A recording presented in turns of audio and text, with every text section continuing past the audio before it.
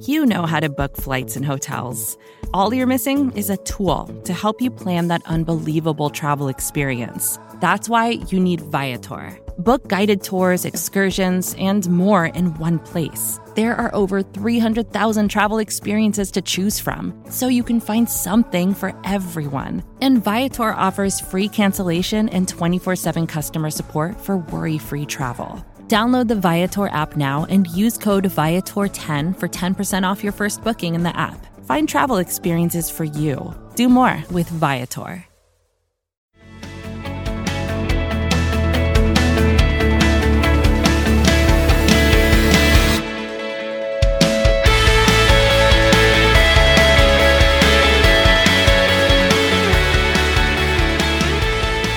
Hey everybody, welcome to Reporting is Eligible. I'm Paul Noonan. I write for Acme Packing Company and Shepherd Express. I do a Brewers podcast, and I'm very sad. We're recording this immediately after the Brewers got knocked out of the playoffs in just the stupidest game possible. If you're a football fan and you want to know how stupid it was like if you took the last 20 minutes of the Packer game and extended it into like a 4.5 hour baseball game. That's basically what it was. Also, it was like a 4.5 hour baseball game that didn't go to extra innings, which is also ridiculous and just prolonged pain. Anyway, this is the podcast between the Bears and Bengals. They just beat the Bengals in overtime, have the Bears coming up. And also ticked off with me in Urban Wauwatosa, we have... Hey, it's J.R. Radcliffe, trending sports reporter for the Milwaukee Journal-Sentinel, and I'm smiling through the tears with Reporting is Eligible. You just turn that on for went from moping on the couch to 100% all in one shot. Very nicely if you can't fake it, you'll never make it, Paul. So here I am, faking it as much as possible. I actually have baseball on in the background. I am. Well, there's got to be a saying about if you're down, if you've had too much to drink, just keep drinking. Just go through it. Let's go. Let's do it. Let's talk about the Packers. That was not an uplifting game, but it did have an uplifting ending. So we can at least do that much. I don't even know what to say about this game. I also have been so knee deep in baseball over the past 3 days that I haven't even I'm not even going to be able to speak intelligently about this game. But I didn't even watch it live, so I'm bringing very little to the table. At least I have some pep. That's all. That's what I can provide. Very nice. Knee Deep in Baseball is the sophomore album from the ska band Less Than Jake. Was it really? No, but it sounds like it. Doesn't it? I have at least one Less Than Jake album around here somewhere, and I was like, is that what it's called? And I'm Matt, but you can call me Matub, coming at you from Kansahoma in mostly sober. No bourbon cast this week. Very nice. Is Less Than Jake the best of the ska bands, in your opinion, Matub? Real Big Fish is the best. Really? I feel like that's an obvious answer. It's the Mighty Mighty Boss Tones. They're the best. Boss Tones are good. I think Save Ferris is underrated. They're good. I like female vocals. I applaud that choice. That's a good choice.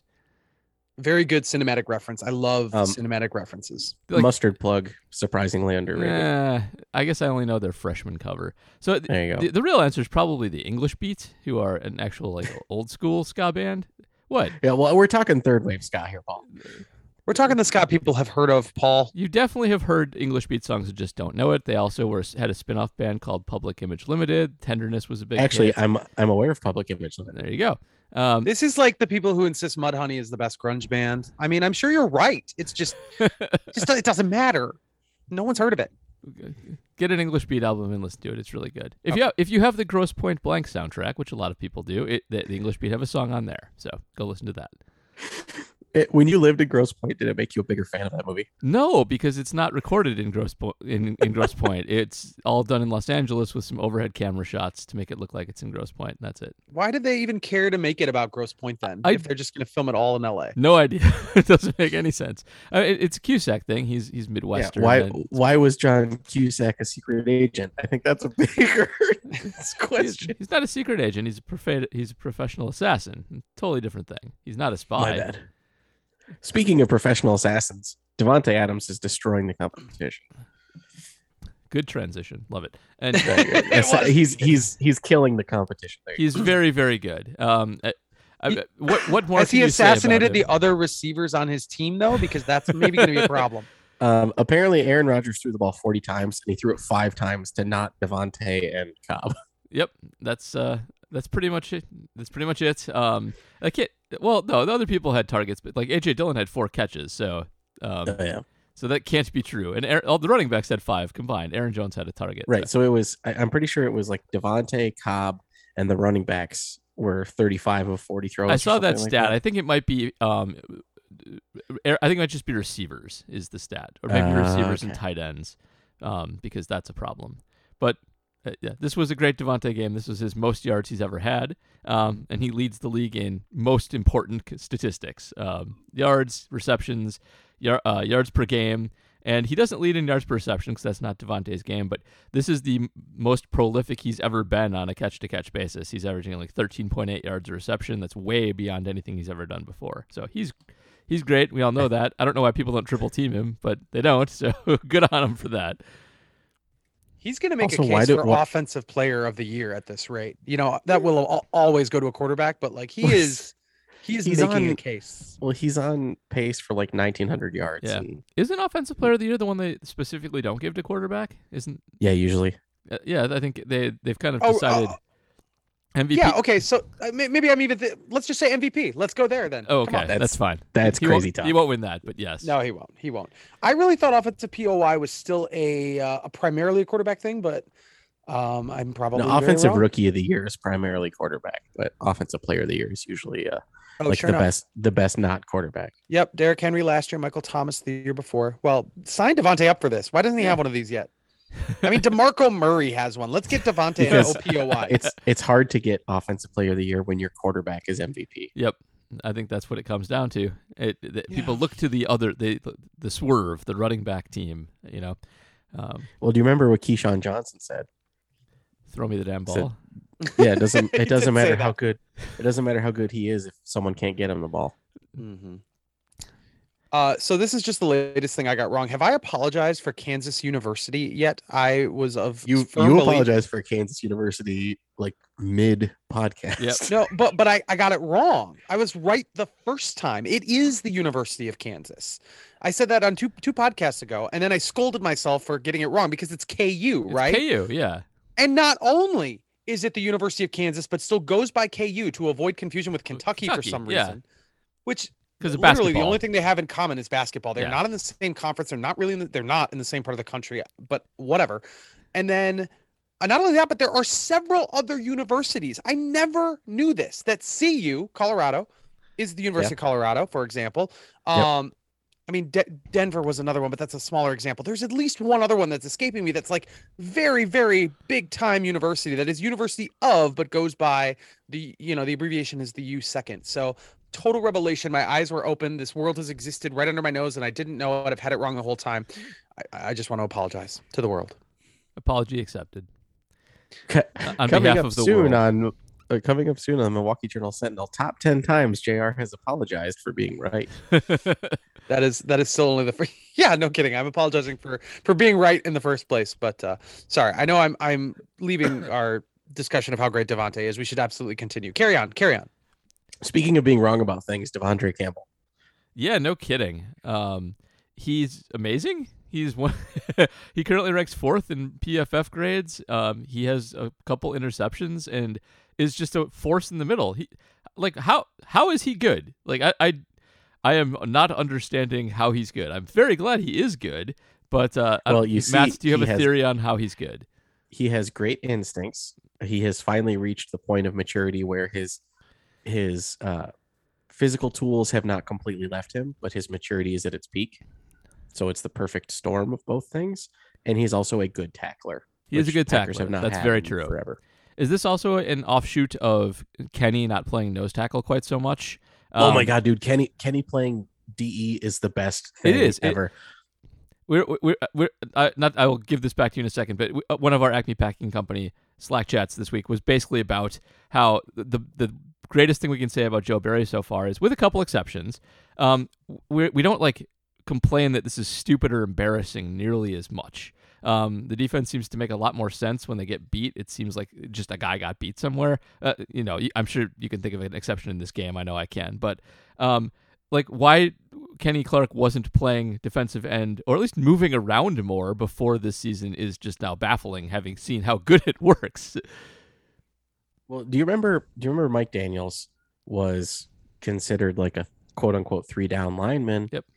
And then for some reason was not on passing downs, and then all of a sudden was on passing downs and was doing really well, and then left the Packers because people said he was only a pass rushing threat. I do remember that.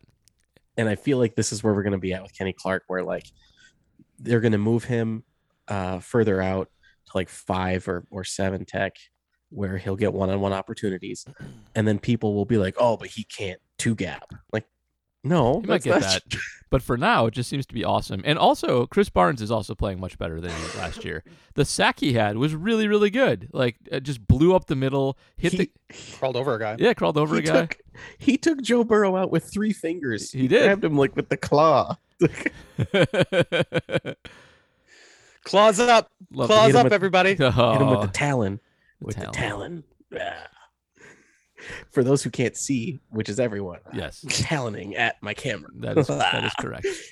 We got to give Joe Barry a little credit, I guess, We do. right? Like, I mean, the idea to move Kenny out seems like, in retrospect, kind of obvious, Yeah. but that's Hey, man. happening. Devondre's happening. I mean, Devondre's a first-team All-Pro. I'm making that up. It's not like I follow inside linebackers all over the NFL. It could tell you comparatively how he's doing, but why not? Let's get nuts. Joe Barry might have some good wrinkles here. Yeah, Well, it's like my dad always says, even a blind squirrel can find his nuts. very. But if he finds them every game, then I mean, he's not blind anymore. Then he's been. No, lying. that was Joe Barry. Not Devondre. Joe Barry. Yeah, right. but Well, I Joe Barry's on a run. I think we've got some evidence here that Joe Barry might actually be a good defensive coordinator. We can't ignore it at this point. I good, adequate. Adequate. I think most of what's wrong with them is personnel based, and that their scheme is fine, and that's all he controls. Like if they had Zadarius Smith and Jair Alexander with Stokes playing on the other side, I suspect that they would be a very good defense. Probably it's at least a top 10 defense at this point. Like, Did you hear why they gave up the touchdown at the end of the first half? I did hear that. That was stupid. Would you like to tell the story? Because it is funny. It's so the defense heard the Bengals using offensive terminology that the Packers offense uses and defended it as if they were defending what the Packers would have done. Right. Which is an insane thing to do because They thought they saw an audible based on how their own offense calls audibles, and Cincinnati was like, "No, it's not an audible. we're a different team. We We don't use your terminology." turns out there's a bunch of words in football plays that lots of teams use, and sometimes they're going to use them differently. You know what though? Darnell Savage almost made that play. He did. I mean, that it almost doesn't count, and Jamar Chase gets a touchdown out of it. But like, good closing speed. I mean, honestly, you're a fingernail away from making that count. So we're making that work. So Yes, Whatever. Matt, but to your point, that was not great. However, is that Joe Barry's fault, or is that like the captain of the defense's fault for adjusting to that on the fly? Who's the green dot this year? Is it Isn't that Devondre? Devondre? I think it is It's Devondre, Devondre. isn't it? Okay, so we just ding, praised him. Yeah. Well, ding on Devon. Pretty sure it's Devondre. Oh well. But like they should be getting lit up in the secondary, and it's just not it's fine. It's okay. Like Jamar Chase had a good game, but most of his damage was on that one catch, and that was a broken play. Other than that, he did some damage, but not too bad, and nobody else hurt him at all. Like the Packers and Bengals receiving stats look very similar. It was all Chase, and nobody else did anything at all. T. Higgins had 32 yards. He was their second highest yards gaining receiver on the day, which who cares? Doesn't matter. Really quick before I forget, I had never heard Samaj Pirine name before. I actually listened Oh, to okay. I listened It's to Samaje Pirine. I missed I've been his- saying Perrine. I've been saying Perrine forever. I listened to the game with the actual sound on for the first time in like a year this week. And if your last name is pronounced Pirine, you should just pronounce it a different way. That's not a good way to pronounce a name. Yes, Pirine. I said it wrong actually. This is it's kind of gross. it is. It sounds like orange rind. Yes, also that with- is correct. That is what it sounds like. And they said his name like 50 times in that game. It's because they kept throwing him the Pirine. ball. Samaje Pirine. And then he got COVID and got He put in the did. protocol. He got COVID. He's in the protocol. He breathed all over our team of kind of half unvaccinated people. See how that goes. Not a fan. Now you had said last week that the addition of Joe Mixon might actually benefit the Packers because Cincinnati would be a little more reliant on him. Does not seem to me that was the case, and that they did use P. Ryan and were more kind of all over the place. I mean, Joe Mixon did have that one play. He had the one play, which was really good, but I really think he did just get to take advantage of the Packers having to stick Shamar Jean-Charles in there for a play because somebody else was hurt. So one snap and out for Shamar Jean-Charles. not going to be good in the tape room for him. That's for sure. Nope. And Mixon was on a snap count. He was still injured, and that is why. So my theory was they would overuse him by running too much with him, and they just weren't going to do that because they were protecting his health going forward too. P. Ryan got lots of catches, was pretty good doing so. Had a nice touchdown. Yeah. So I guess the defense did have its moments of not so grandeur. The end of the first half situation after special teams made a big boo-boo against San Francisco, starting to feel like, in addition to the NFC Championship game, it's starting to feel like an annoying trend. And I'm sure we'll have a lot more to say about special teams while we're on that subject. But they are special. I mean, the Packers, it felt to me like that game was over. Like the Packers, they pulled ahead. It was ugly, but they were going to win that game. And then they started kicking field goals and weird things happened. Too many field goals for sure. Like way too many field goals. Hate field goals. They should ban them. Before we move, you see, we should ban kickers from football. But before we get off the defense too much, I do want to point out the stat that was pointed out, I think by Rob Demoski first, that so far the defense has 0 red zone stops this year. Teams have had the ball in the Packers' red zone 13 times, and they've scored 13 touchdowns on those trips, which is amazing, is incredible. It's insane. And I did grab stats for all of them. And run all those. Unfortunately, I would read them on the podcast. I'll do it on the mini pod. They're on a different computer that is out of batteries, and I did not put them in the cloud first. So my bad. But here's one thing I can tell you about that stat. It will probably get better even if they don't, because there are 6 hugely important penalties that happened to the Packer defense in the red zone, and 5 of them gave the other team another first down. So they actually had stops. Eric Stokes had 2 PIs. Dean Lowry had a stupid roughing the passer penalty. Stuff like that happened to them a lot. So I think this will get better, even though it has not yet, and is kind of sad and amazing. It's really hard to do. And their red zone offense, meanwhile, has been among the worst in football too at scoring touchdowns. So it's quite the bizarre turn of events. The Packers really should be so much better than they actually. I mean, they're 4-1, but they're man, it's a frustrating 4-1, isn't it? Yeah, they're a between the 20s team. Mm-hmm. I think a lot of that is the fact that it's so Devontae heavy. Just when the field gets smaller, it's easier to cover him. There's not as much room for him to move in, and you need somebody else to beat somebody on the other side. It's not Cobb's specialty. It's not like slot guys are good in open space as well. When you compress that down, it gets a little harder for him. And they need Lazard or Tanyan or somebody to do something around the end zone, or the running game to get better. That's the other thing that's really hurting them is the offensive line's held up very well. They've done a good job. Don't want to slag them, but they are not as good at run blocking as they are when they have Jenkins and Bakhtiari. How many red zone touchdowns recently have been like jet motion or passes to the flat to a running back?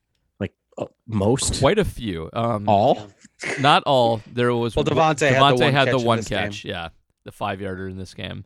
But Dylan before that. There's a lot of Dylan and Jones just running out in the flats for sure, and there's a lot of Tanyan dropping catchable balls. I don't know if he had one this game, but he's had a couple that hit him in the hands in the end zone and not pull him in. What do you think it is? You mentioned Lazard and Tanyan. What's going on there? Those are 2 absolute weapons in past years. Is it just that Devontae is such a sexy option right now that he's getting all the work, or what are our teams defending those guys better? I know Lazard is blocker. That's part A of what his job is, but you can't. Tanyan has disappeared. He was fringe Pro Bowler last year. Yeah, and should have been a Pro Bowler last year. Should have been. He definitely overperformed last year. He caught far more balls than he should have, and that was going to come down a little bit. I figured he'd come down to 70% for his catch percentage, but he's down to 55, and that's a huge, huge crash. And he didn't get a lot of targets last year. I think he caught 59 of 54 or 54 of 59 targets last year. So That's he caught 107% of his targets. I turned it around before you commented. Although he was pretty close to that. It was like 88.1%. And so coming down to earth a little bit's okay, but like he seems kind of bad now, which is really not good. And I do wonder if this is just getting a little more attention and having to actually fight guys off a little bit more. The other thing about Bob last year is he was one of the worst yak creators in football. He's not like bowling guys over. He's not a good physical tight end. And if you maybe beat him up a little bit, it might impact his game quite a bit. If you can't catch it, he's not going to do much else. So, yeah, not great. Thank goodness Mercedes was there this game, who just seemed to get mad at everybody and decided to go off for a couple of plays. Mercedes is angry at the world. He is. His second catch was incredible. Maybe my favorite Mercedes play ever. Just pulling guys over. Makes you wonder why I can't do it every time. When Brooke Lopez drives the lane, it's absolutely the same energy. Absolutely is. Same energy. It's slow, it's powerful, and you wonder why nobody stopped it. Crush you. It's great. Do we want to talk about special teams now? I think we have to. They're very special. They're special. Oh, goodness. I cannot believe. I mean, the Mason Crosby issue, I think, is just like weird series of circumstances. I think that's all it is. I don't think there's a mental issue or even a physical issue or a mechanics issue. I think he just plain old missed 3 field goals in a row, because the other time that's happened, it happened in a dome and in weather neutral circumstances. And it obviously was a blip on the radar. I think it might be again, but it's just so hard to believe that. It's so hard to believe that someone can miss 3 consecutive field goals, all of them makeable, in the same game where he blew a PAT. One of the three field goals was tough, but like for the most part, Mason Crosby makes those. Yep.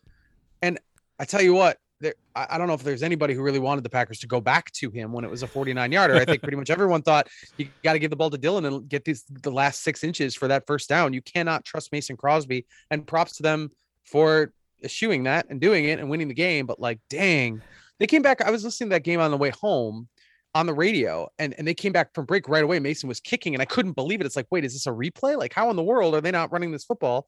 They barely got back in time to call the action, and I was floored. Like, almost drove off the road. Like, wait, he made it. He did it. They went to him. That was crazy, but he made it. There were a couple of things worth noting on the special teams, one of which is LaFleur called them out again in post-game for protections still not being what they should be. And I do at least wonder a little bit if some of Mason's hooks were because he was fearing the right side coming in. All of Mason's hooks were to the left. Yep. So let me ask about that a little bit. Why? This is a question from somebody else, because I am not super intimately familiar with the people who are on the line for these field goal kicks. But Bob Tunyon is one of those guys on the right side, right? Yes, he's the anchor. He's the anchor on the right. And he is not a good blocker. Nick Bosa will disagree, but he is not a blocker first. Why isn't Big Mercedes in there instead? What's going on there? I think Mercedes is on the left, isn't he? Switch them, right? You know, I made a satirical joke. I said that why don't you just take everyone from the left side and move them to the right? Just like the black box thing. Just make the whole line on the left side. Yeah, exactly. It's a fair question. So it's okay. So I have this problem. The Packers special teams coordinator is named Mo Drayton. He's terrible. Oh no. But because of children's literature, every time I say the name Mo, I immediately think of Mo Willems. Mo Willems, yeah. Oh, of course. yeah. Yes. Don't let the pigeon drive the bus. Yes. Good advice. My daughter's a big fan of the Elephant and Piggy books. We're also big fans of the Elephant and Piggy books. They're outstanding. Don't let Bob Tunyon on the right side. Exactly. So when every single time I go to like be angry about Mo Drayton, I'm like, freaking Mo Willems. No, I'm not mad at Mo Willems. It's Mo Drayton. But there clearly is a personnel issue that they could fix, at least with Bob. Bob's not a good blocker. There are other members of the offensive line who could anchor out there just fine. You don't need a tight end. There's no rule that says you need to have, I think, an eligible guy on the end of the line. That's fine, but you can just declare a guy. It's not. Just do that. Just put a guy out there who's big and can just stone a person. Josh Nijman on a fake field goal play. Also, we could maybe see that, which would be awesome. Oh man, I want to have this. Not since this is the most excited I've been since Julius Peppers almost caught a pass a few years ago, and everyone was angry. But I was like, no more, do it again. Now, in defense of everybody, the Bengals missed plenty of kicks in this game too. So I think conditions were not ideal as well. It's not as if it was just easy out there outside in Cincinnati, but still, it was ridiculous that you shouldn't miss that many kicks, especially the PAT. And when your coach is coming out and saying that it wasn't just luck after the game, that's not a good sign for the coordinator or the members of the line blocking the kick. So see how that goes practice-wise this week. And I mean, we don't see coaches fired mid-season too much, but if Maurice Drayton doesn't get this in shape, I mean, special teams is probably one of the easier ones to replace mid-season. So probably something worth monitoring. We just having this conversation about Joe Barry. We were. They should replace him mid-season. But credit where it's due and blame where it's due too. I mean, Joe's been all right, and Mo Drayton's been just trash, just awful. Also, we should mention we should loop in Amari Rodgers really quickly, who is quickly turning into he looks like just a horrible bust, and they have him back there returning punts and just no idea what he's doing at all. I mean, if he's been coached in any way to run forward, that has not shown up on game day on tape. He is a coward who runs sideways. Should do something about that. I wasn't prepared for that. I was going to say, when he catches the ball, it looks like he starts swimming. Everything goes so much slower, and I'm not really moving any direction. I'm just sort of here. To me, it looks like a guy just appeared out on the football field, not knowing what was going on, and like now is realizing he has to grab the ball and do something with it and not get killed by people running at him. And my theory is that Justin Perillo was actually just a beer delivery guy who stole a jersey. And he was better at his position. Justin Perillo was fine. Yep. He was fine at his job. And I think tell me Justin Perillo doesn't look like he should be like delivering beer. And surely we can blame Randall Cobb a little bit for this, since he's coached him for so long. I don't think we can blame Randall Cobb, and don't call me Shirley. Can we? We can't now because he's the number 2 receiver on this team. Yep. But put Randall Cobb back there to do the job. I mean, now. We have multiple time all-pro safety Micah Hyde returning punts at one point. So if you're good at it, it's one thing. But surely there is a practice squad receiver that you could have doing a better job of this, or just Malik Taylor, maybe. I don't know. Anybody who will run forward, or is Trevor Davis doing anything? He's free, isn't he? Wasn't he cut? I'm pretty sure he's free. I think he's free. They should bring him back. He's dumb, but he's good at special teams. I don't know what they do on special teams. Like, it's just the depth of the roster isn't good at these skills. It's got to be it on coverage. And I mean, the kicking game is what it is. That's something that's going to have to be tweaked separately, but I don't know how they're not going to get better at this. They're just going to have to play better with the guys they've got. And I'm not sure we've seen any evidence through 5 weeks that we can expect that. Nope. Looks bad. I think we'll just have to deal with poor special teams all year, and hopefully they won't have any key blocks where penalties are not, or bailing them out, which could have been a lot worse so far. As bad as it's been, could have been worse. I was going to ask last week and forgot to, if you thought, it's funny now, if Mason Crosby had a Hall of Fame-esque resume, if he was close to the longevity it would take, in addition to his many accomplishments, if he was going to be a consideration for the Hall of Fame. Now you have a week like this. Well, and that would have been my answer as well then. Kickers barely ever make the Hall of Fame to start with, but I can only think of one kicker in recent memory with a Hall of Fame resume. This is Justin Tucker. I was going to say Vinatieri. Justin Tucker would be probably my second choice. I think Tucker is ultimately going to make it, but it is so much about longevity at that position because it's such an outlier. You just got to do it for an eternity. That's why Jan Stenerud is in there, know. Right. But also, like, what's the can't tell the story of the league without him. Like, it's automatic Adam. Like, you have to have Vinatieri. I think you're probably right. But I do think Mason Crosby, if he's in the league another 3 to 5 years, makes a couple more kicks. I think if Crosby gets 2 more Super Bowls in the next 3 years, then yes. He'll need a lot of he'll need a lot of counting stats to go his way too. He doesn't have the big leg numbers of a lot of those guys, and he's got something like kicking in Green Bay helps with degree of difficulty. That's definitely something in his favor. But especially early in his career, he was not a top kicker very much. He really has gotten a lot better lately than he used to be since that terrible season where we were talking about cutting him. And I don't know if you can have one of those, before you're like 40 and still get in. Sure. What if he has another bad week? Like, let's go to the other end of the spectrum. If he hasn't, it's crazy they didn't cut him back then. It really is crazy. And the fact that they've gotten so much production out of him is wild to me. If he has another bad game, like, then you have to, as small a sample as that is, you have to start to say, is there a mental thing, or is it something that is unfixable? Like, it's funny how kickers get judged on the smallest window. For as great as Mason Crosby has been, that would be the case. But I think you at least have to discuss it. There's just way too much track record in my mind for them to panic. If he's going to have a bad couple games, I think this is the time to do it, because the rest of the special teams suck so much. There's just so much else. There's so much blame to go around, and you can point at the line not blocking properly, new holders, new snappers. So, he might struggle for all those reasons. Maybe Corey Bojorquez is not as good at holding. That's also possible. But I think he has a pretty long leash at this point, and even if he bombs on 3 next week, I think he's still in good shape for a little while longer. What's crazier, making 29 or whatever it was consecutive field goals and missing 3 straight, or the Brewers going 22 innings without scoring a run and then scoring in back-to-back innings? What's crazier? I think the Brewer. Well, no, I take that back. It's the field goal thing. It is because we've definitely seen the Brewers go extended periods without scoring routinely throughout the season, and that's not weird at all. It just came up at the wrong time.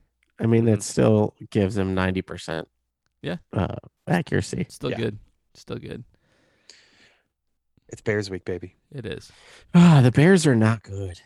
Well, they're not, but they're not as bad as we want them to be. 3-2. They're hanging around. They're annoying. The Bears are who we thought they were.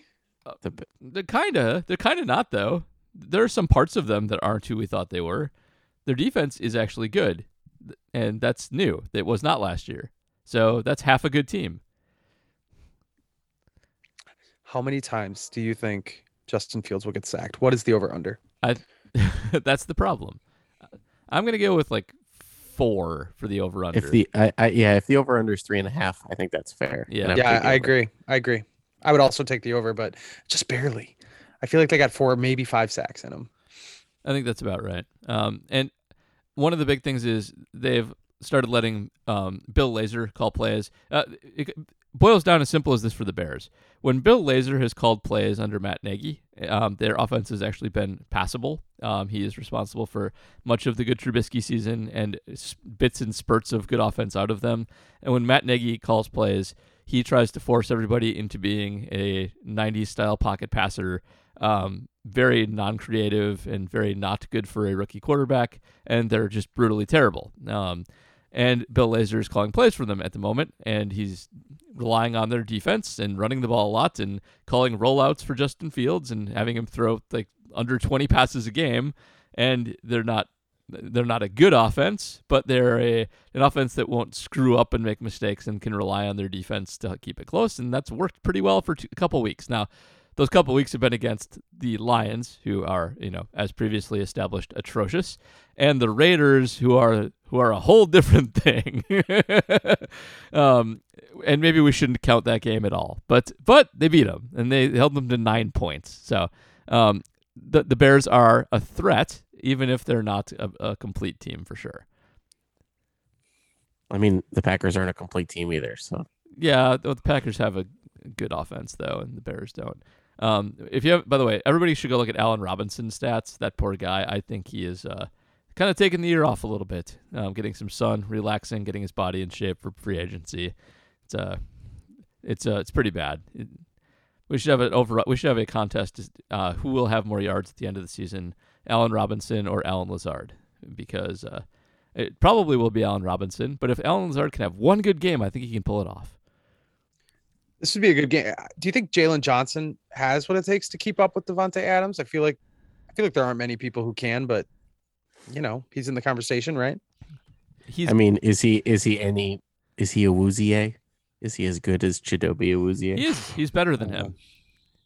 If you want the how the Bears can plausibly win strategy, he's I would say in the ballpark of Lattimore, and he gives you the ability to do what the Saints did to the Packers, which worked pretty well.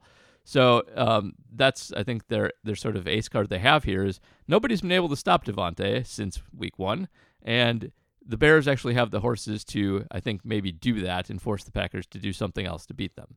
So that's something. It's hope.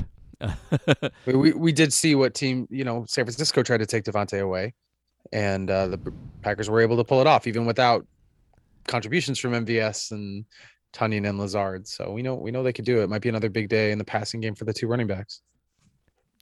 Also quite possible. And the Bears are top heavy. Their edge guys are good, and Jalen Johnson's good, but nobody else on that defense is very good. Depth can win there. Running can win. Just got to actually use it and get some efficiency out of it, which they haven't done that in a while. Boy. So Allen Robinson, by the way, has 181 yards on the season so far over 5 games. That is not a lot. What does Davante have? It's like 529 or something. Well, Davante had 193 or something like in Yes. one game. So. I think he's in the 400s, but still, like, I don't think so. I Is he think he's 5? the only receiver over 5 in the NFL right now. I could be wrong. I don't know why I don't have the Packers reference page up right now. I always do, but here we go. Yeah. Davante Adams has 579 yards. You were Oh wow! I undershot. That's crazy. You were very yes. He has a lot of yards, so he has 400 more yards than Allen Robinson does. That's wild. That's great. Did I see the stat that the Packers they had a 300-yard passer, 100-yard rusher, and a 100-yard receiver in this game? Yeah. Aaron Jones went over 100 with a 57-yard carry. Yeah. And they still had to win like 3 times in overtime to make that happen. That's crazy. Well, because Mason Crosby left 10 points on the Bard. On the Bard. What?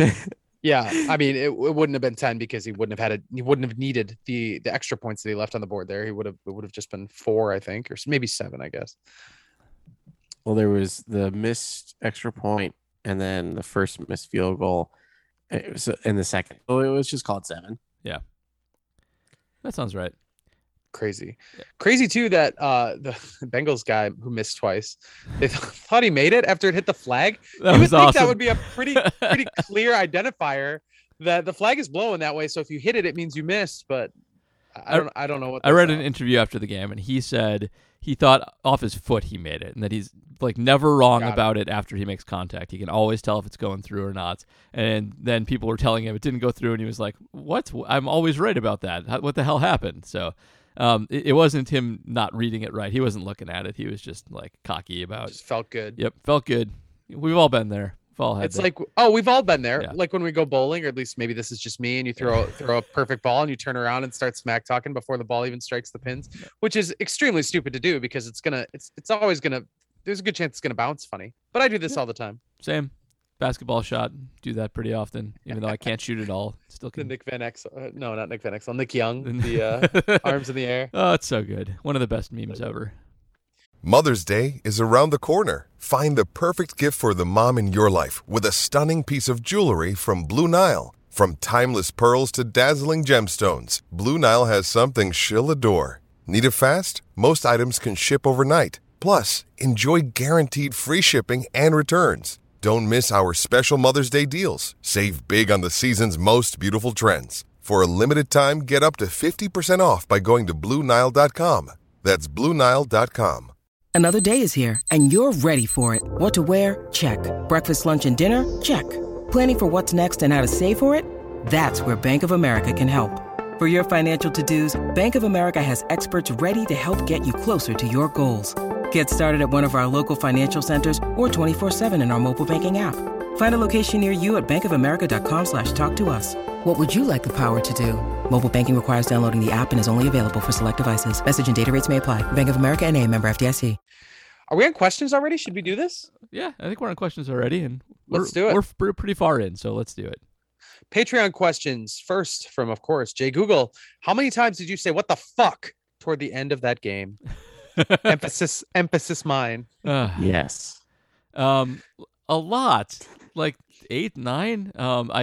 It wasn't just the missed kicks. I mean, those obviously drive a lot of swearing, but also just playing like you're taking a field goal. There were so many plays it was like, oh, you're just gonna run it and set up a field goal again, and then again, and then again, and like all of those, like, no, pick up a first down. What are you doing? So let's just say like a baker's dozen or so towards the end.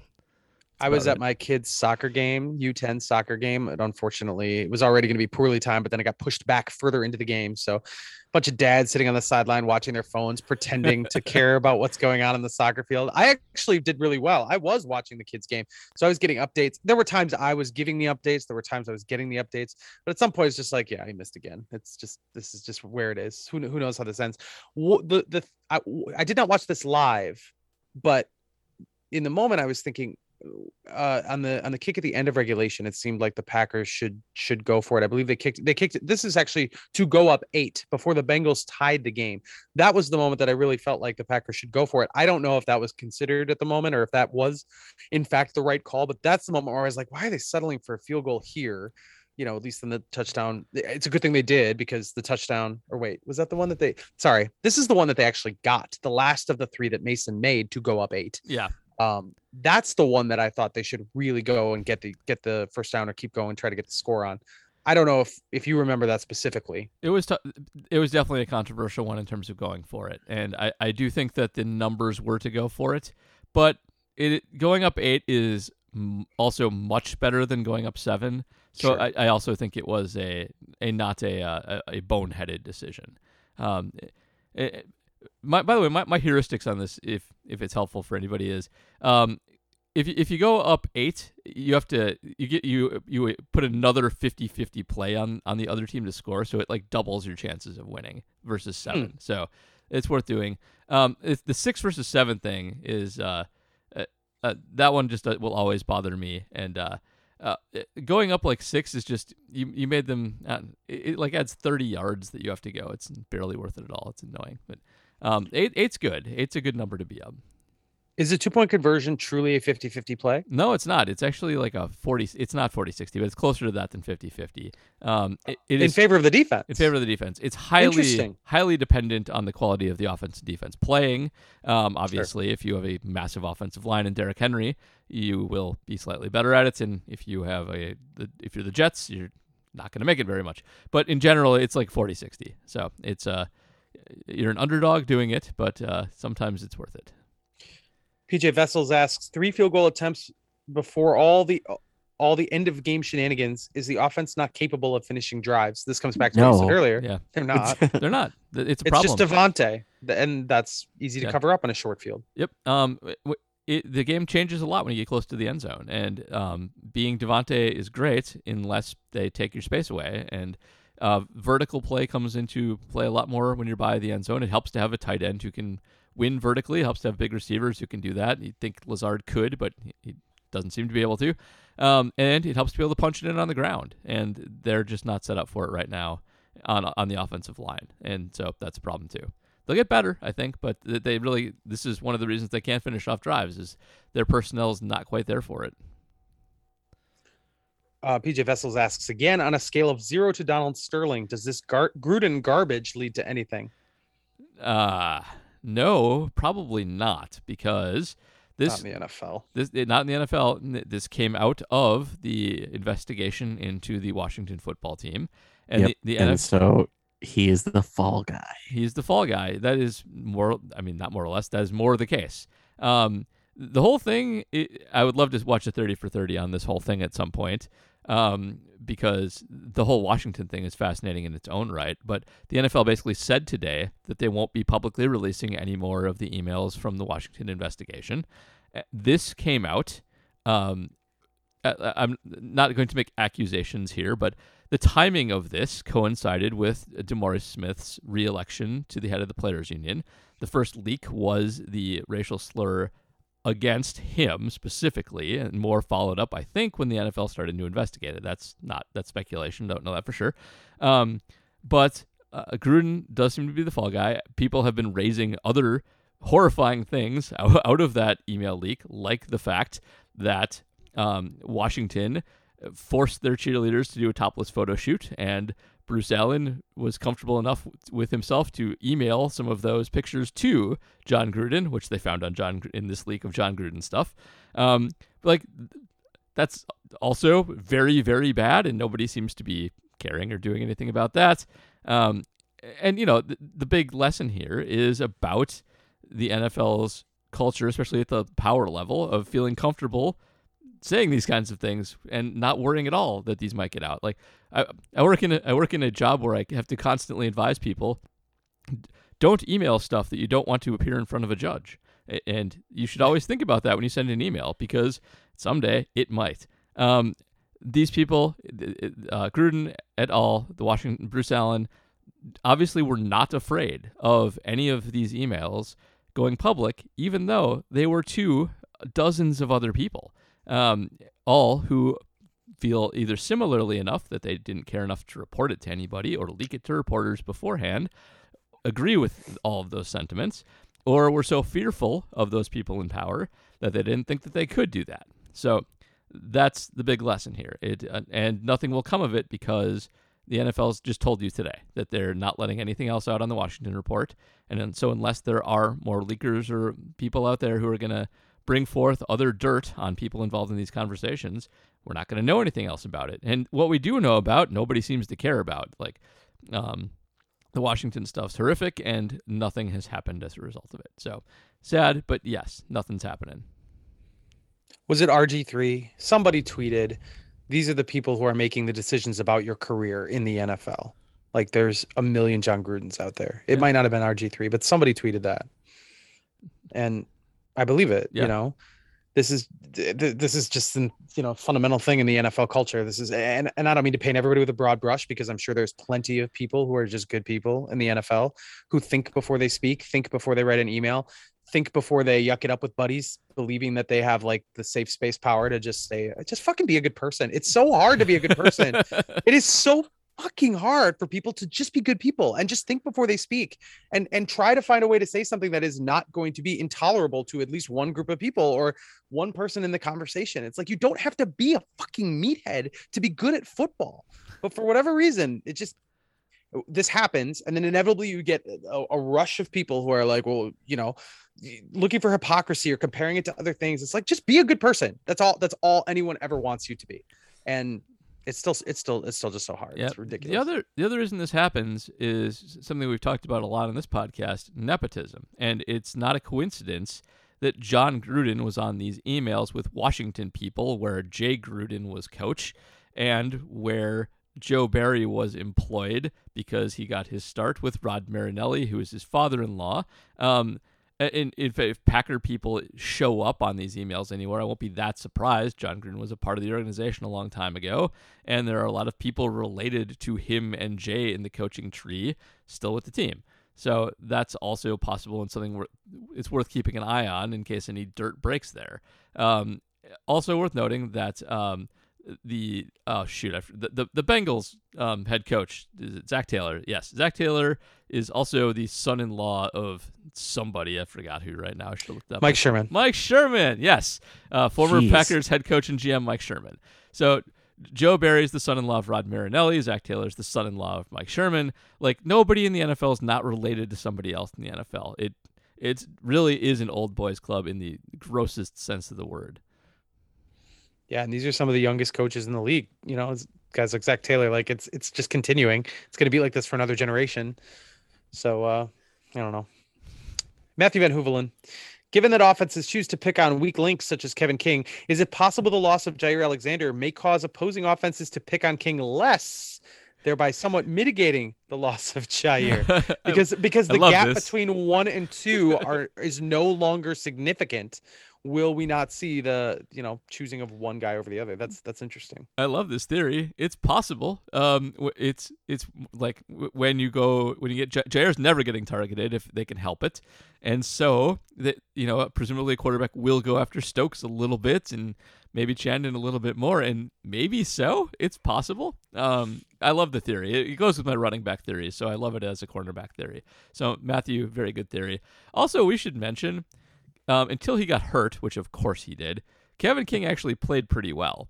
He was sticking guys in front of him more than I've seen him in quite some time, and really was sticking with guys until he got hurt.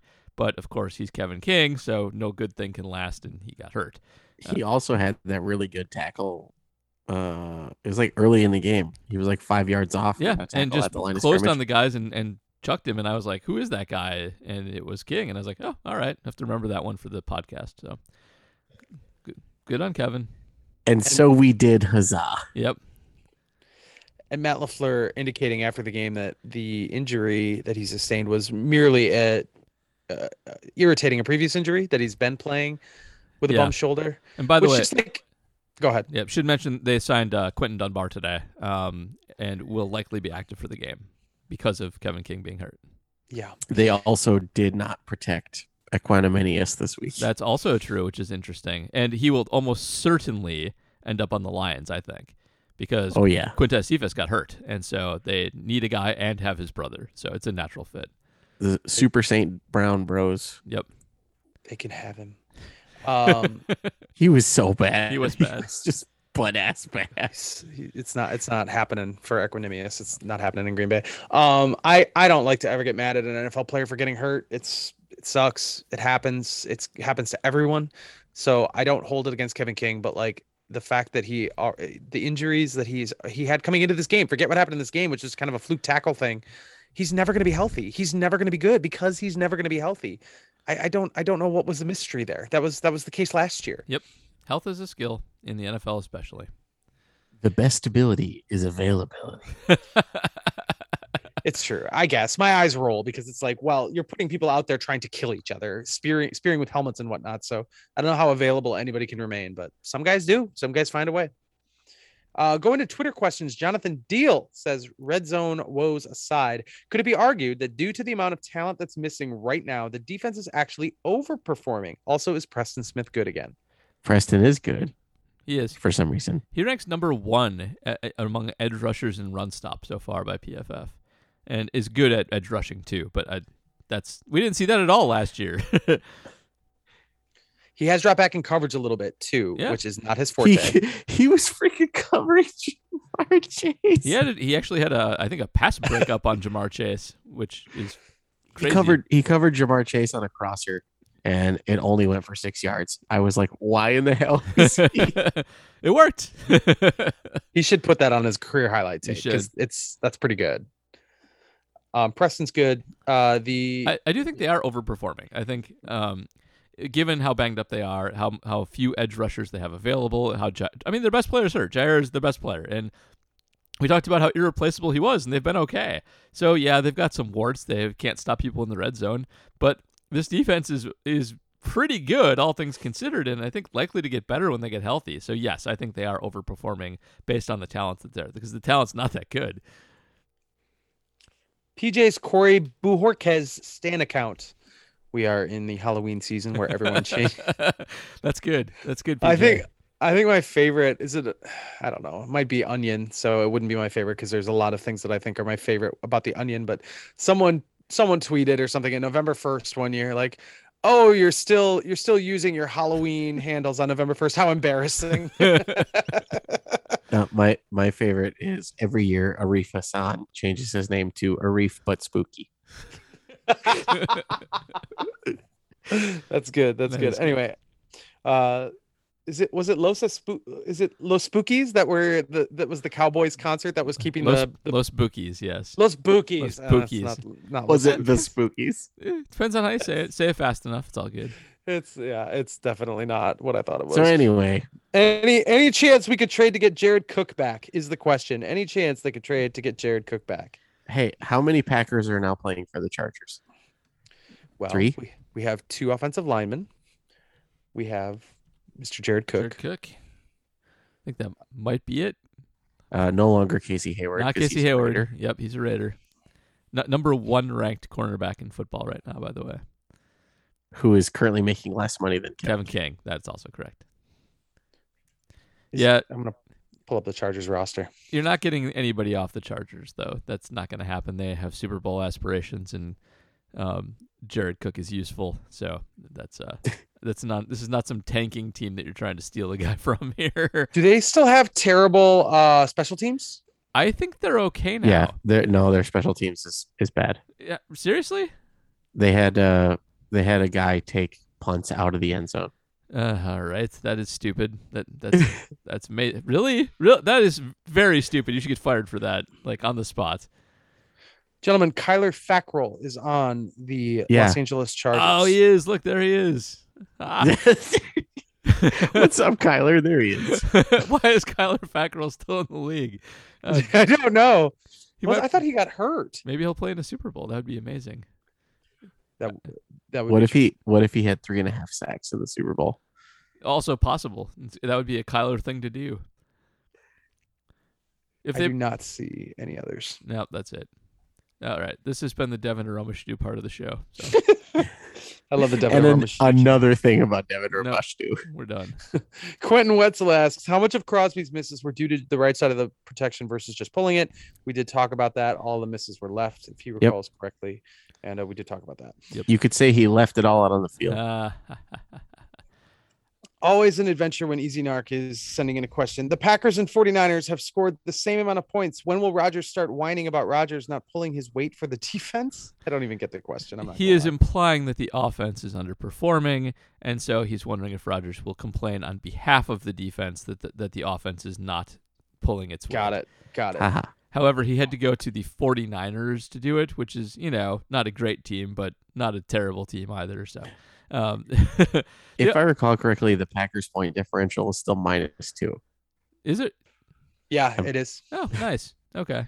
I mean, when you get beat that badly, it takes a long time to overcome it. In all seriousness, and give Easy some credit, he is right that the offense statistically ain't great. It is not an upper echelon DVOA offense. It has struggled to run the ball, and that affects a lot of its EPA stats. And so all that's hanging out there in that Saints game really drags on them too, where they were atrocious for a 20% of the season. That all said, I think Aaron Rodgers looks like he's pretty good. Devontae clearly looks like he's pretty good. When they get their offensive line right, they will be able to run the ball a lot better.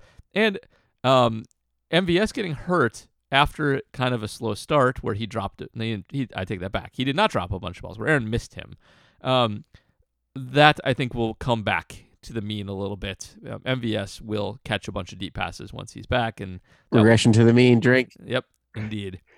That'll make things better. So they're flawed, yes, but they look good. They don't look like an atrocious offense at all. They look like a team that's missing a few guys and playing a little conservative in certain aspects of the game for that reason. But I'm not worried about the Packer offense at all. Maybe I will be, 5 games from now, but I think it's fine. So they're fine. Aaron's fine. He's trying hard. Brett Smith asks, is Hero Ball Aaron back? Maybe it never left. First half, dude was back footing every single throw. Yeah, it was. I think it got better as it went along, right? Yeah, I think so. I don't know. Devontae Adams should have been 10 for 10. He should have. Aaron definitely still misses some throws. That's definitely true. Something I don't get. Aaron Rodgers misses a wide open Devontae in the end zone with minimal pressure. And then later in the game, he throws to a covered Randall Cobb on 3rd down and then finishes his throwing motion by giving a defensive end a high five. He literally touched hands with number 91 after throwing the 3rd down throw to Cobb. How are those two people the same person? It's like Ryan Braun's swing. He would just look terrible on one swing, Yep. and then he would come back on a tougher pitch and send it out of the yard. It just is what it is, man. I have never seen Ryan Braun swing a baseball bat ever in my life. Of course not. It's a unique swing. Yep, it is. The only thing I know about Ryan Braun is he made Aaron Rodgers really mad. Yeah, there's probably a little bit of history there. That is true. That's all I got. Two of the better hangs in Wisconsin sports history. Yes, indeed. So you've got Aaron Rodgers and Ryan Braun and Giannis and Chick-fil-A. Right? Those are the two. Giannis is by far the most endearing personality among those that we have mentioned thus far. Indeed, that is definitely true. You got Jerk, Weirdo, and Giannis. Mm-hmm. All right, Scott Hettenbach asks, are we worthy of Devontae's greatness? Don't worry, I already know the answer. We really are not. at all. Which is why we're not going to have him this year or after this year. He's going to be very expensive. He's a very unique receiver. I've never seen anything quite like him. And we're not. He's incredible. Just can't say enough about Devontae. All right, let's move on. Matt has nothing to say about Devontae. That's I have nothing to say about Devontae. Yeah. I've said it all. All right. He's good at the line of scrimmage. He's good in short situations. He's good down the field. Catching deep balls this year, man. Like just doing the thing where you don't put your hands out to the last second. Nice addition to the game. Yeah. So good to see. Okay, his deep ball against the Bengals was amazing because his stutter step was microscopic and it froze the safety. Mm-hmm. It was incredible. I feel like every Devontae deep ball so far this year has been incredible. Incredible throws and just like moves to get open and last second hands. Just all great. Should just be highlight reel of that. I wonder if MVS is going to be back when he's eligible to come off of IR. I think is this week 3, the Bears game? So he'd be eligible after that? After that, yeah. And okay. You never know with hammies, but. Right. I got to think, though, with the schedule toughening up after that, that's what they're going to want to do. They need another option. Yeah, they do. Very badly. We haven't even talked about Elton Jenkins still not being there. It's insane. Even with Lucas Patrick kind of getting run over from time to time. It's insane that this line has been able to do what it's been able to do, and that the defense we've mentioned not having Za'Darius and Jair Alexander, but they're missing people now everywhere on the field, and they're still figuring it out. The line's really been incredible. The weakness is really wide receiver, and they need to get some production from somebody. Like I know that Alan Lazard is out there mauling people, but like at some point when MVS is out, you maybe need to put Malik Taylor out there for a little bit or something. Try somebody else that can stretch the field because you're not. He was good in preseason. He can run fast-ish. He's tall. Give him had a a shot. special teams boo-boo. I always forget that Malik Taylor is tall. He's like everything about him screams 5'9". Yeah, I know, but he is actually tall. So it is. And speaking of tall, that's now 3 games with Yosh Nijman at left tackle that the Packers have won. Yep. I assume that's Mercedes Lewis. Like I assume there's some help there that's just stepping up. I realize Nijman's playing very well, but man, I can't believe they've gotten away with it. The Packers have a better winning percentage with Josh Nijman at left tackle than they do without. Yes. They do help him a lot. They give him a lot of assistance over there, as they should, but he's still holding his own quite well. So it's worked out. All right. We got a few Discord questions. Oh, we do. We do. Loco Pabs. Which of the next 3 opponents, Bengals, Bears, Washington, would you want to coach GM the most? Not Washington. I mean, cities, legacies, stupid organizational stuff removed. Well, okay, so all that stuff out, just roster ranking. Which would you like? I was going to say I would coach Washington 100% because then I could take it down from the inside. Also, Washington's got the best roster. Like, is that even a debate? Yeah, they have a terrible quarterback. That's it. Like Joe Burrow is the best quarterback of the group, and I think if you give the Bengals an offensive line, that team's really good. So I think I actually take the Bengals. I don't like Washington's quarterbacks or their prospects for getting one anytime soon, and the Bears are. I like Justin Fields, but there's too much wrong there, and their salary cap is not going to be good for a while. Okay. The next person is Harry Pickles, which I assume is sort of, yeah, that's what I thought. Always the Wild West when you get into Discord. Who knew that there was a level beneath Twitter in terms of toxic discourse? But here we go. I missed all of regulation time to see the new James Bond movie. Did I make the right decision or did I upset the football gods? Also, do you have game day superstitions like Rodgers, Adams, LaFleur mentioned during the post-game presser? Well, I don't know how good was the movie. You can't ask him a question. He's not here to answer you. Let's say it was a standard Bond movie. Let's go with that. I can't believe you missed the game for that. How dare you? Yeah. But the early part of the game, I think, was a lot of pretty well played football and then kind of sputtering out in scoring range a couple times. But there were a lot of exciting plays that happened. So that was kind of fun. And then like the special teams nonsense at the end was its own, I'm going to say fun, but it was interesting at least. It was a good game for 75%. It was. So I think that you didn't make the right decision. I mean, whatever, if the movie was good, whatever, good on you for it. But yeah, you missed a pretty good game, all things considered. So, yeah. Harry Pickles adds that in his defense, he lives out of market, but he's still sorry if the game was his fault. I think Bond movies are pretty much They're kind of their own genre. You know, absolutely everything you're going to get. It is almost as formulaic as a series can be. I mean, we're talking about like Law and Order formulaic here. There's obviously there's going to be some twists and turns, but a Bond movie is a Bond movie. They're all the same and they're fun. They're cool, but like there was nothing like the Bengals Packers game this weekend. No, there was not. In terms of game day superstitions, I not really. I do have a jersey I wear pretty much every game day if I'm in my house. Really? Yeah. I change them up once in a while, but I do have a couple. I don't know that they're really lucky, but I do, if they lose too many in a row, switch it up. So I guess that's a superstition. So yeah, I got that. I have an autographed Alan Lazard jersey that's currently my lucky jersey. Awesome. Sunday is awesome. Sunday is now my Pepsi day. I am trying to not drink Pepsi 6 days a week. So love it. I sound like a junkie, but like I'm trying very hard to cut back on empty calories. And so Sunday is a good day because I get to drink Pepsi and then I'm not depressed for a day until the Packers play. Last question is from Noodle Papa, which is also probably a double entendre that I'm not aware of.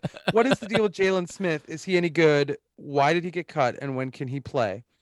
He wasn't active, but it seems like understanding that there's going to be a couple weeks of a ramp up here before he gets to the field for the Packers. Matt, do you want to take this one? He could potentially be a pass rusher. He's very fast. Okay, so Jalen Smith, coming out of college, was told that his knees would only last for about 3 years, and that was 4 years ago. That's about it. That's the whole. It's a chronic condition.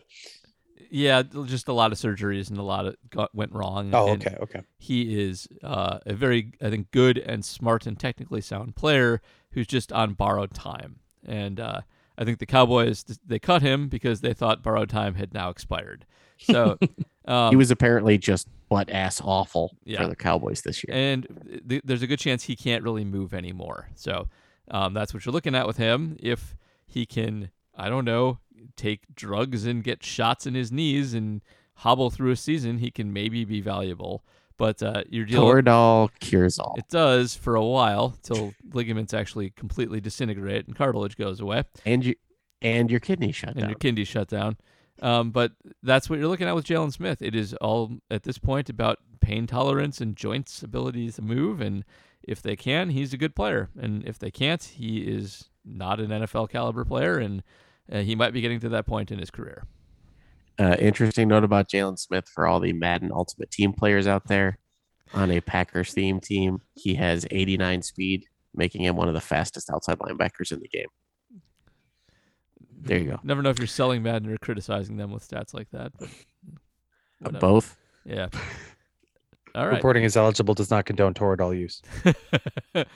I think we put the liver. Right. I just said it gives you renal failure. JR. We did the drug. I know. We did the drug ad thing. It may cause renal failure. Just want to be clear. Yep. All right. I think you're clear. All right. We're done. That's it. That's all the questions. Thank you all for the questions. JR, do you have anything that you're writing this week, or are you just going to cry about the Brewers? I was writing about the Brewers. We were doing our live game blogs, and they were doing very well. But now there's nothing to blog about anymore because there will be no game Thursday. There will be no joy in Mudville. The Brewers are done. Their 95-win season ends unceremoniously. For the third straight year. They make the playoffs and get dropped in their first opportunity. So it's very sad. I don't know what comes next for me, to be honest. That's it's been pretty much just all Brewers this week and last. But I don't know. Check out jsonline.com. We've got the Brewers podcast. The Bucks podcast are firing up again. The Milwaukee Bucks are starting soon. They are reigning NBA champions. They are. So I'm sure we'll have some Milwaukee Bucks stuff. I do the podcast with Jim Ozarski every week. This is probably my last Brewers podcast coming up here later this week to do our little postmortem in quite some time. So check those out. You can find those in the same place you found this one at the usual spots: Stitcher, Spotify, Apple Podcasts. We like ratings and review just like we like them here. But other than 5 that, stars, everybody. 5 stars, please. Other than that, I am just I'm lost. I'm adrift at sea until more trending content can float my way. Matt, what about you? Just wanted to mention the Packers open as the 4.5-point favorite against the Bears. I'm excited for this week. I think it's gonna be good. Coming at you from Kansas-Homa, spending a lot of time playing video games. Not gonna talk about Madden anymore, but I'm back into Rocket League We should all play some car soccer. I'll play Everyone car should play car soccer. soccer. Yeah, I have car soccer. I can do that. You should also get Tetris Connect while you're on the road. It's a good hotel game. Okay, so I brought my headset with me, and so I don't know if I told the podcast about my living situation in Kansahoma. You did I know not. I told you guys. My company owns an 8-bedroom house in the middle of nowhere in Kansas. Oh, so you're like in a frat. You're not at a hotel. Yeah. Okay. Yeah, we're at like a frat. And one of the people who is staying in the house is currently using my Oculus Quest downstairs. I have him addicted to Beat Saber. which is a fantastic game. So that's Yes. It doesn't sound nearly as dirty as you guys think it does. Beat Saber is what happens if Fruit Ninja and Guitar Hero have an illegitimate child. For all of you who are normal people, Beat Saber is just lightsaber fighting with Guitar Hero. That's it. Yeah, that's it.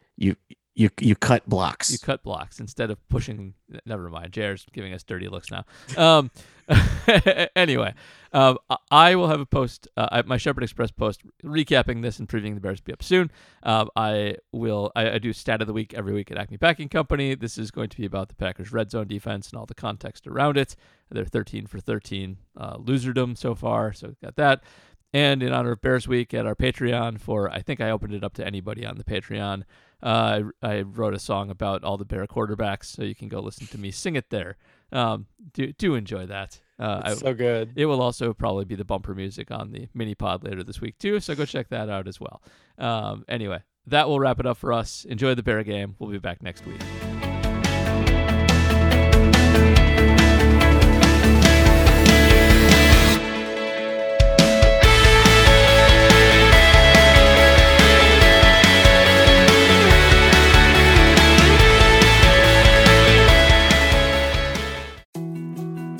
More to-dos, less time, and an infinite number of tools to keep track of.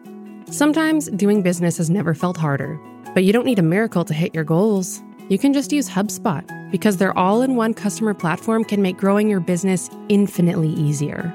Imagine this: high-quality leads, fast closing deals, wildly happy customers, and more benchmark-breaking quarters. It's not a miracle, it's HubSpot. Visit HubSpot.com to get started today.